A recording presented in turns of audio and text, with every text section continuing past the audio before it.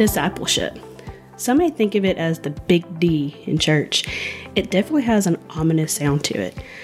Like by participating in it, we're somehow going to be disciplined. Yikes. But while discipline is often a byproduct of discipleship, it's not something to fear at all. In today's episode, I'll be talking with Rhonda Moody. Hey. Hey, Rhonda. She is the Connections Coordinator at First West, and she is very much involved in the creating and coordinating of different Bible study groups and retreat plannings of the church, all of which are tools in making her the perfect person to have this conversation with today. Rhonda, it's been such a busy Sunday, but I'm so glad we've been able to work it out and, have you here today. So glad you're here. Thank you. I am super excited to be here. So let's get to it. First things first, let's define discipleship. What is that? Okay, so discipleship, when I think about discipleship, it's just simply joining Jesus in his mission, which, that's exciting anytime you join Jesus in his mission. So discipleship is exciting. So it's helping others to learn and to grow in their faith and then be accountable for that. In Matthew, Jesus says, "Come and follow, and I will make you fishers of men." And so we become fishers of men when we learn to disciple people. And so it's following Jesus. It's when Jesus changes you, and then when you're engaged in the mission of Jesus, that's discipleship. Awesome. So, would you say it's kind of like an apprenticeship, like finding someone to train them up? Kind of, yes. I would kind of say yes, a little bit. Yeah, okay. So what is the goal? What's the end goal? Well, the end goal of discipleship is teaching that person to make disciples. So it's not allowing the gospel to stop with me. Sometimes it's helping people get out of their comfort zone and to learn to make disciples themselves. Because I know we can get comfortable just studying our Bible and learning all about the Lord and having a great relationship with the Lord ourselves. Yeah. And then we're not multiplying. So, the goal is to make a disciple and multiply. So, make more. Okay. Yes. All right. And why is it so important? Why must, if you're calling yourself a Christian, why is that something I have to do? What does Scripture say about it? Okay. So Scripture tells us that one of the last things that Jesus told us to do before he ascended to heaven was what we call the Great Commission. And it tells us to go and teach. And so when the Holy Spirit is working in my life, I want the same thing for others. And so I want to go and teach them. And so the Great Commission is in the book of Matthew. It's Matthew 28:16-20. And it says, "The 11 disciples traveled to Galilee, to the mountain where Jesus had directed them. When they saw him, they worshipped, but some doubted.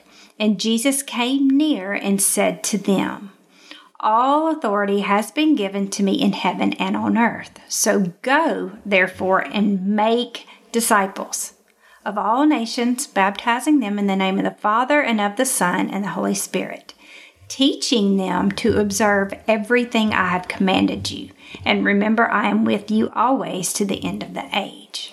Wow. And so we call that the Great Commission because Jesus is commissioning us to go and make disciples. And he explains what that is. It's teaching them to do what I've commanded. And so... Yeah, and those were kind of his last words to us too, right? Before he went up. Yes.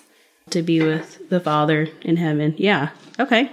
A lot of teaching words I heard in there too. So Yes. Yeah. So what are the benefits of being discipled or discipling others?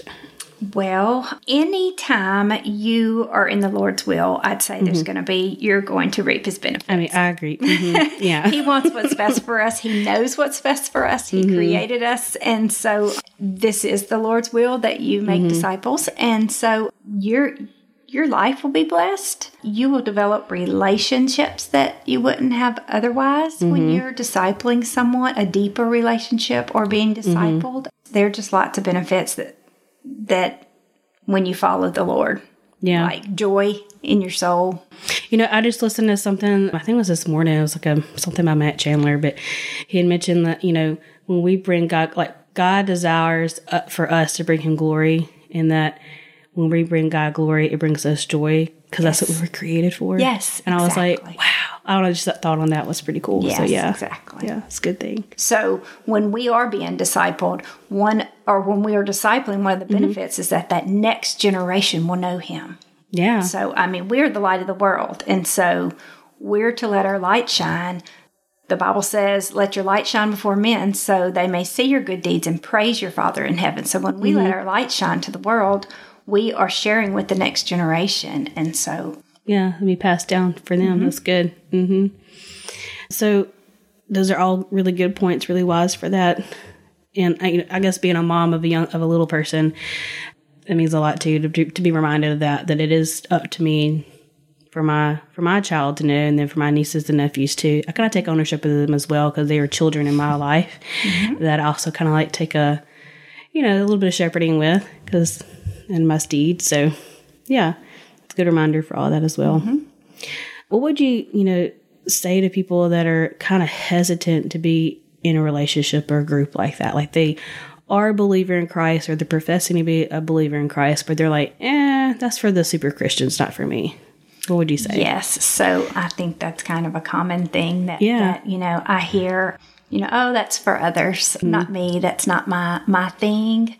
Well, it's a command. It doesn't get to be your thing. It doesn't get to just be your thing. No, everyone does it differently. We all bring our different personalities to the table, but everyone can invest in someone and share the Lord in their way with them. And so it's a command from the Lord. And so we have to just pray for boldness and ask the Lord to help us, and He will. Yeah. He will, because He wants us to do it, so He will absolutely help us. Yeah. Do you believe there's an age limit to being in like a discipleship type of relationship? Absolutely not. No, I believe that everyone who knows Jesus has something to share with someone. So yeah. Do you think like even like children could be in a type of relationship like this, or like is it more like for teens and up? Everyone can be in some kind of disciple, can be discipled by someone, or you hear that saying about everyone has someone that's following them, so I mean, of course that looks different, children, but it's probably more like a parent-child on that level, or like maybe an uncle or aunt and grandfather child relationship with that. All right. So if you wanted to start with one, like, where do you start? Like, okay, Rhonda, we're going to do this thing together. What was, you decide to do that. What comes next? What do we do? Well, like I just said, discipling can look different in different relationships. But the first thing is to pull out your Bible and learn some biblical truth together. Learn scripture together, find out what the Bible says, and then pray with each other. And so in doing that, you do form a friendship, a bond, and you then start being able to hold each other accountable for doing so. So you can that accountability is part of it, I think. Yeah. It's part of discipling someone. You don't just say, here, go do this. You do it together, and then you check on each other, and you pray for each other. And so, like, did you learn that Bible verse that you said you was going to learn this week? Yeah. How much do you know? Tell me right now. And it helps you. You know someone's going to ask you. It's kind of like, or like going to the gym or something. It's kind of like, you said you were going to go. Like, did you go? It's kind of the same. Yes. Yeah. Yeah, it always makes it more real when someone's going to ask you on it. Okay. So, like, should you only read the Bible, or could you do a curriculum? And like, what do we meet and talk about other than like, I know we're going to talk about the Bible, I know we're going to pray, and, but is there something we follow? Like, how does that work? Yes. So, I'm a big proponent of just using the Bible. There have been years that I was not great at that. I would use some type of curriculum, which is fine. There's all kinds of great stuff out there. I just finished a Jen Wilkins study myself this summer on my own. Good stuff. And I know, good stuff.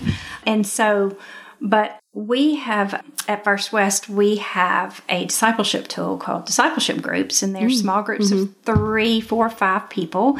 And we have really focused on learning how to use the Bible only. Yeah. And so it is a plan of scripture reading plan, and you simply just take the scripture and you read the same scripture, everyone in the group, and then you take that scripture and you apply it to your life. You just kind of study it. And the more you start doing that, the more you realize that you may not need that middle person and that curriculum to teach you that scripture. You can learn straight from the Lord in the Bible. So I'm really loving that in this season of just using the Bible. Yeah.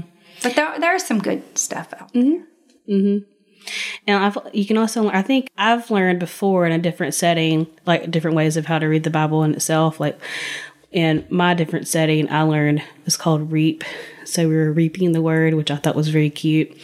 But I also know First West does this thing called hearing the word. It's kind of the same thing. It's probably but I think that's important too, that if you came into that relationship with discipleship, not really sure about how you should read the Bible, I think by entering into that relationship, that's one byproduct for sure you'll get out of it, or at least if you're under the guidance of someone that's at First West, because this is how we do it. But there are other ways you can do it. There's no hard and fast way to do it for sure. But under the hear is like, oh goodness, what was H stand for? Like, I know you had to read it. I know the REAP one better because that's what I learned from. Yeah. Maybe I should talk about REAP and you talk about hear.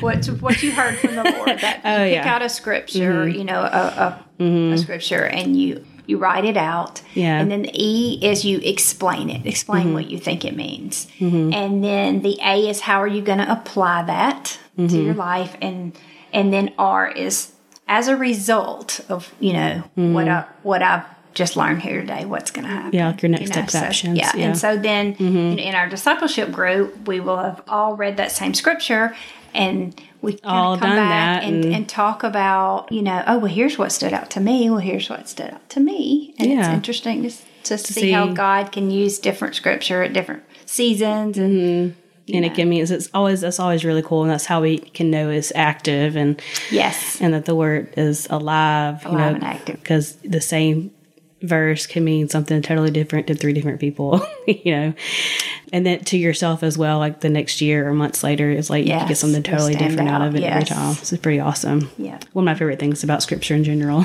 So, yeah. And see, for mine, like REAP it's similar. Like REAP was like you would read it, like you read the whole chapter, not just like the few verses. You'd read the whole chapter and kind of write down that. And then it was explain like what in context, like what was actually happening there. Then it was apply, like, okay, like, yeah, that's what happened in context there back in Bible days, ancient world. But okay, what about 21st century? How would I apply that today? And then our P was prayer. Which is the same thing, because you're praying for the action items. Like, okay, well, how can I now apply this in my life? So it was similar. Just two different ways. You're either hearing from the Lord or you're reaping what you're sowing. So whichever way you want to go. Yeah. All right. But if you were going to do like, okay, we're going to read the Bible. We decided on that. We're not going to do anything with Beth Moore, Priscilla Shire, or Jen Wilkins, none of those other people. We're just going to read the word. Where should we start? Well, so a good place to start is always in the Gospel of John, because if you are, especially with a brand new Christian, you are someone that's just wanting to learn the word that really may not know anything. You want them to know about Jesus. And so I'm going through the book of John right now with a friend that really had no foundation for, like, she did not know anything about the Bible. And so I felt like, John is a good place to start. It tells the life of Jesus. And so it just kind of reads easier. It reads easy. And Luke also is a good place. Also to start. Luke is too. Yes, but you do want, that's the New Testament. And so Genesis is a great place to start in the Old Testament. It kind of pieces the strings it together. Kind of, it gives our beginning about Adam and Eve. And, it goes all the way up until almost Joseph. I know it has Moses in there. I'm trying to think how it exactly ends. Because, no, it ends with Moses. So, but that's a lot of stories. A lot of the staple Bible stories are in Genesis. Yes. It's like 50 chapters long. So it's a good book to if you're going to go that route. I agree with you wholeheartedly on that one. All right. So, how do we find a mentor? Like, how do you find someone to mentor, and how do you find someone to mentor you? How do you do that? Great question. So, I put a sign on my forehead. That's a good question. Pick me. To find a mentor, goodness, your church is going to have different ministries. Every church has different ministries. The one I think of that comes to mind for me first, since I am on staff at First West, is we have a mentoring program called Mentoring Her. It used to be called Heartfelt Ministries. Yeah. And last year we changed it to Mentoring Her is the name of it.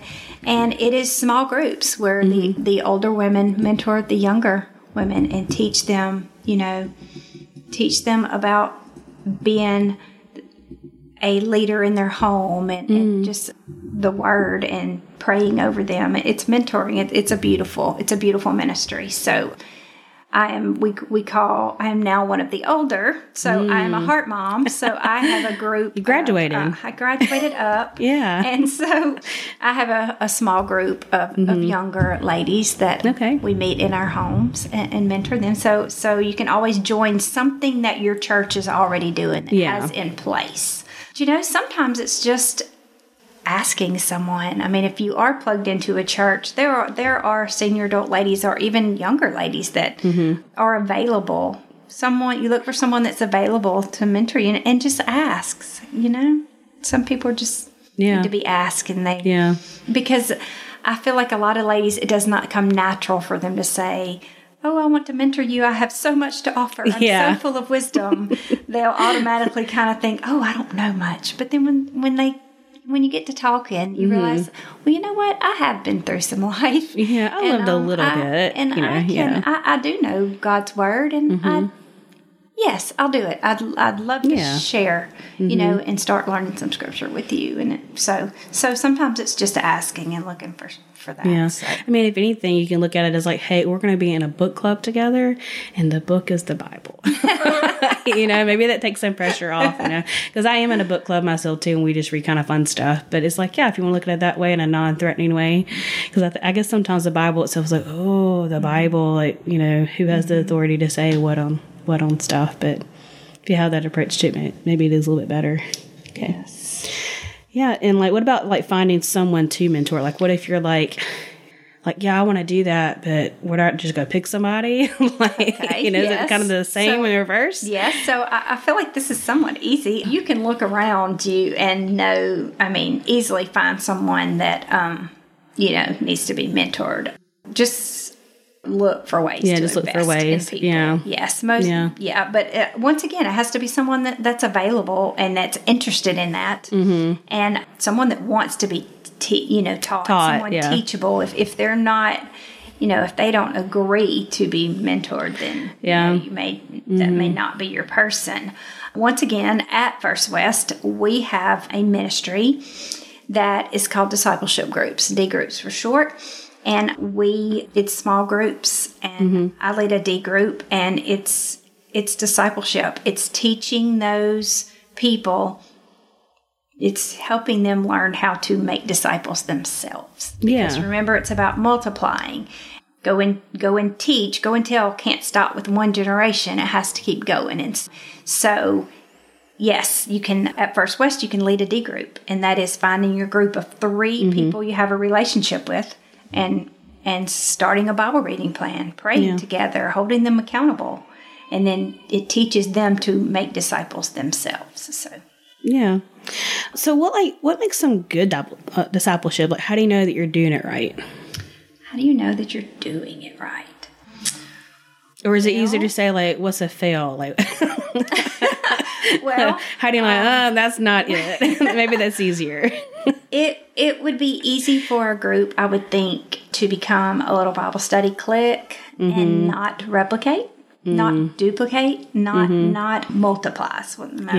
So I would think that I wouldn't necessarily call it a fail if you're still studying your Bible and learning together, but you do we are commanded to share it with the world and let our light shine. And so you don't want it to become a clique. You want to take those people that you have discipled, and you want to teach those people how to make disciples. And so it grows. Mm-hmm. So to be a DNA and replicate healthily, not a cancer. It's teaching and equipping that person to also do it. Yeah, giving them the tools. I would say that's good discipleship. Yeah, to go to the next step. Yes. Yeah, and accountability is a huge part of that. So. Yeah. Mm-hmm. So, like, is there ideal number? Like, okay, when you get to a certain group size, is there a cap off number? I know you mentioned that the First Westie groups, they're doing like 3, 4s, and 5s. Like, but is there a ideal number? Like, if you get 10, is that too many? Like, if you get, I think it just depends on the person and the relationships. I would say a group of 4 or 5 is plenty big. Now, you may lead different groups. Like I said, I have a discipleship group. I'm also a heart mom. I'm walking with, a friend by herself through the book of John. There's other, ways that I'm kind of mentoring, discipling other people. But I would say there's no rules. Yeah. But if you can keep up with that, Yeah, because it is kind of a lot. Sometimes, if for you it have to be it too big. A good, deep relationship, I personally would keep it small. Yeah. Okay. You mentioned a lot about accountability and whatnot. Like, is there a difference between discipleship and an accountability group? I think so. So when I think about accountability, I think it's about behaving. So if I'm holding you accountable for something, it helps you follow through on a commitment. It just, so that's just accountability. You can have accountability in anything. You're eating, exercise, whatever. So it's about that your piece of cake today. Yeah. Yes, I did. Wanda, you weren't supposed to do that. So accountability is about behavior, but discipleship it's about becoming. It's about growing in your faith and becoming who you are, and not necessarily just about your actions. And so accountability on its own won't result in generations of disciples. Yeah. So you need discipleship in there. So there is a little difference. Yeah. The fruit of a disciple is another disciple. And so that's discipleship. But accountability, I think, just brings you the discipline. Yes. Like, helps you be disciplined on your own. I think it enables you to be a disciple, but it's not discipleship on its own. Yes. Good word, Rhonda. Yeah. That was good. Okay. But really, though, that's a good concept, good breakdown there. Because I think sometimes that could get really muddled. So, yeah. Thank you for that clarity. Yeah, I had not thought a lot about the difference in that, but there is a difference. Yeah. So, I heard you mention you're kind of discipling someone else right now. It seems like you're in quite a few discipling groups and whatnot. But for the one you have, how did that relationship come about? How did you find the one? Well, so, I mentioned leading a D group, so that's through my church. I'm a heart mom and mentoring her. That is through my church. So local church really does help you plug into those things. But then I just have a lady that that I met that just did not know much about the Lord, and so was willing and teachable and excited and to learn, and so I ran with it. So yeah. Awesome. It makes for a very sweet relationship when the Lord is. Did she approach you, or did you approach her? It was kind of, we met at church. Okay. Yeah, we met, and she was visiting, and Okay. Yeah, but then, just being a little nosy about that. So. It's fine. There's some college girls that have relationships with that we meet regularly. So just kind of naturally. We hold each other. Yeah, I kind of hold them accountable for following the Lord, in college, and those are sweet, and just different things like that. So what are these experiences been like for you, since you're just kind of using you as an example here, since you've been, and you are currently a part of so many different ways of discipling, can you speak for a minute what those experiences have been like for you? Well, I think you can go back to what we said at the beginning, how the Lord gives you joy when you're in His will and doing what, He wants you to do. And so those kind of things bring me joy. Yeah. They do. I'm a people person, though. I like people. And so I like those relationships with people, and that's one of my favorite things to do is just sit down and talk about the Lord with people. Oh, so. Me too. That's why we're sit and talk around here. Yeah, me too. Me too. All right. So what is something you would say, to someone that is, either looking to be discipled, or just what encouragement would you have for them today? Like, just like, I really don't know, or they're still hesitant. What would you say to them? How can you encourage them? I just encourage you to look for someone to be, just step out and be bold and just ask someone, say, would you like to, go through the Bible together, or start leading a D group. We have material that we can, book we can give you that walks you through exactly how to start one, and it's a simple process, and so you can lead a D group. Jump into something that your local church is doing is a great way. Yeah. Right. Well, thank you, Rhonda, for coming out today and sharing all this with us. It's just been a great encouragement to hear from you, especially on this topic, because it really can be intimidating for a lot of people. Christians that have been a Christian for 30 years and Christians that have been a Christian for only 2 years, or for someone not at all. And just kind of like, what is this stuff? But I feel like you've made it a little bit less intimidating today. Awesome. Thank you. Enjoyed being here. My name is Rhonda, and this is my story of the middle. I'm your host, Brandy Bostic, and you've been listening to the Up From the Muck podcast. Next week, you'll be hearing from Ashley Hennessy and her journey to healthy living. Psalm 40, verse 2. He brought me up from a desolate pit out of the muddy clay and set my feet on a rock, making my steps secure.